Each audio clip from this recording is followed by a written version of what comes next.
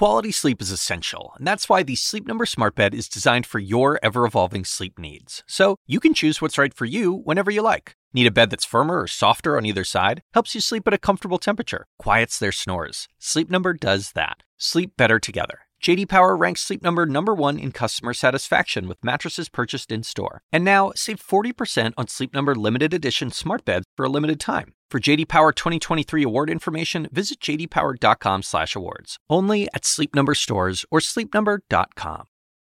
I mean, if you thought this election was intense so far, it's just ratcheted up. With the election so close, we're going to get this election right. So healthcare is a prime issue for voters in the upcoming election. Today is National Voter Registration Day. The general election is just 42 days away, hard to believe. But with fears of a second wave of coronavirus and now concerns about the upcoming flu season, voting could look very different this year. Today, infectious disease expert Dr. Mary Beth Sexton will walk us through planning for your visit to the polls and also making a backup plan.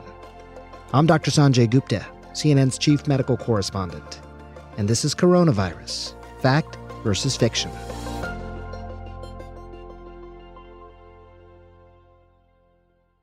As you probably know, Election Day this year is Tuesday, November 3rd, just 6 short weeks away. Early voting has already started in some states, and it's probably time to start thinking about how you're going to vote. It's very hard to know what it's going to look like in early November. And so people are just going to have to watch and see what it looks like in their community. That's Dr. Mary Beth Sexton, an assistant professor of medicine and infectious diseases at Emory University. She says 6 weeks is plenty of time to start bringing infection rates down. If everybody were really careful for 2 weeks, 4 weeks, 6 weeks, you could start to get to a point where you'd see a significant drop in your case volume. Voting is really important. Just like having our kids back in school is really important. There are these things that should be national priorities, and this is one of them. As we go into month 7 of this pandemic, continuing to limit indoor activities outside your home and more physical distancing may not be what people want to hear, I get it, but it is the best way we can make polling places as safe as possible.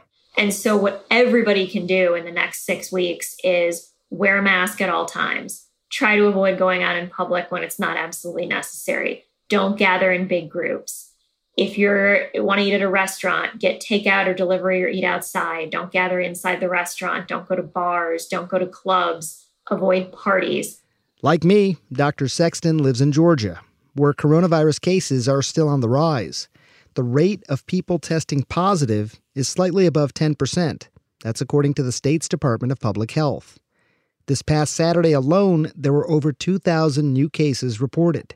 Dr. Sexton says if Election Day were this week, and assuming she had requested her absentee ballot, she would probably vote by mail.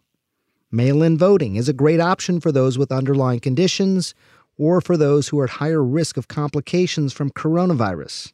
Mail-in and early voting are in record demand because of COVID safety concerns. They can send out about 10,000 ballots a day, but they already had 110,000 requests as of today, the most ever. That's 3 times as many requests as in the entire 2016 election.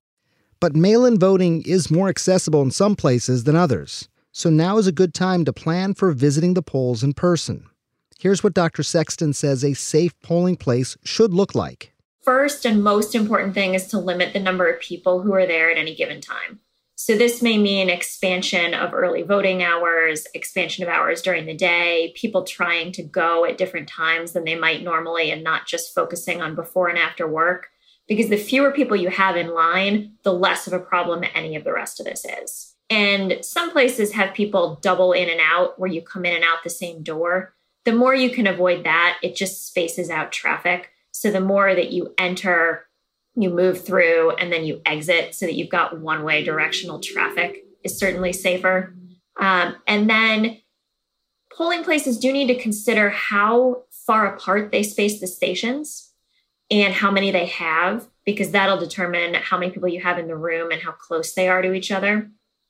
If you are going to get closer than 6 feet, the first thing to do is to avoid that, obviously. But if there's no way around that, then that idea of plexiglass barriers between the stations is not a bad idea. We don't know yet how well that works, but it certainly does something to prevent respiratory droplets from traveling between the stations. Now, there's also some things voters can bring to the polls that can help them stay safe. For example, hand sanitizer. Every time you touch a common surface, you should sanitize your hands. And ideally, the polling place should have someone wiping down high-touch surfaces in between people whenever possible. Dr. Sexton also recommends thinking about some form of eye protection. Some sort of face shield, glasses, goggles. Those are helpful in a situation where you can't control whether somebody else might take their mask off. It gives you added protection because it covers the mucous membranes of your eyes. And your own writing utensil to sign your ballot and other necessary forms. So that you have minimal contact with things that other people are going to have their hands on. And last but not least, a face mask. You know that by now. The latest research on face masks show that homemade cloth masks with at least 2 layers provide fairly effective protection.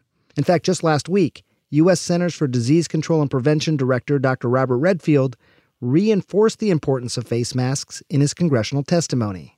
These face masks are the most important, powerful public health tool we have.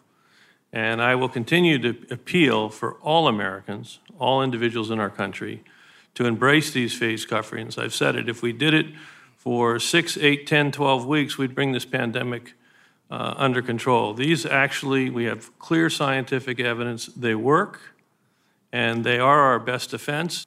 Pew Research analysis of government data found that in the 2018 election, a little over half of poll workers were age 61 and older. As this population tends to have higher risk of severe complications from COVID-19, Dr. Sexton suggests older people check with their doctors before signing up.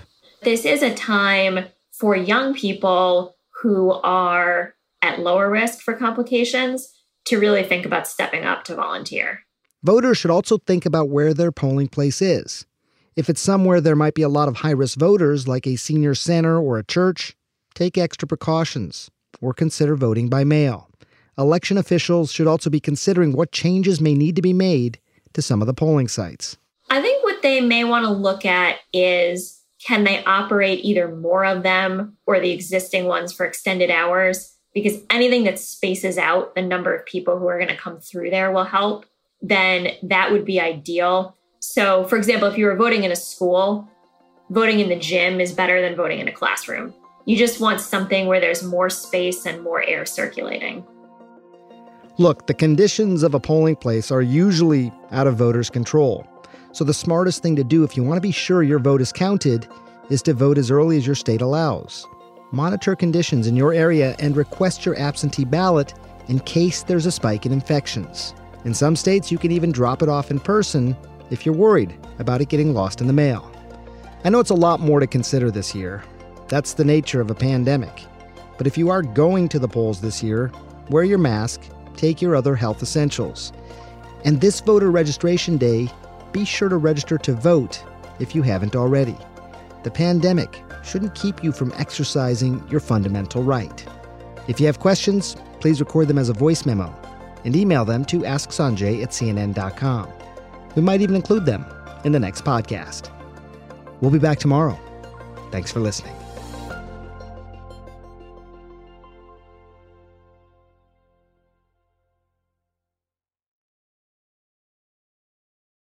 Quality sleep is essential, and that's why the Sleep Number Smart Bed is designed for your ever-evolving sleep needs. So you can choose what's right for you whenever you like. Need a bed that's firmer or softer on either side? Helps you sleep at a comfortable temperature. Quiets their snores. Sleep Number does that. Sleep better together. J.D. Power ranks Sleep Number #1 in customer satisfaction with mattresses purchased in-store. And now, save 40% on Sleep Number limited edition smart beds for a limited time. For J.D. Power 2023 award information, visit jdpower.com/awards. Only at Sleep Number stores or sleepnumber.com.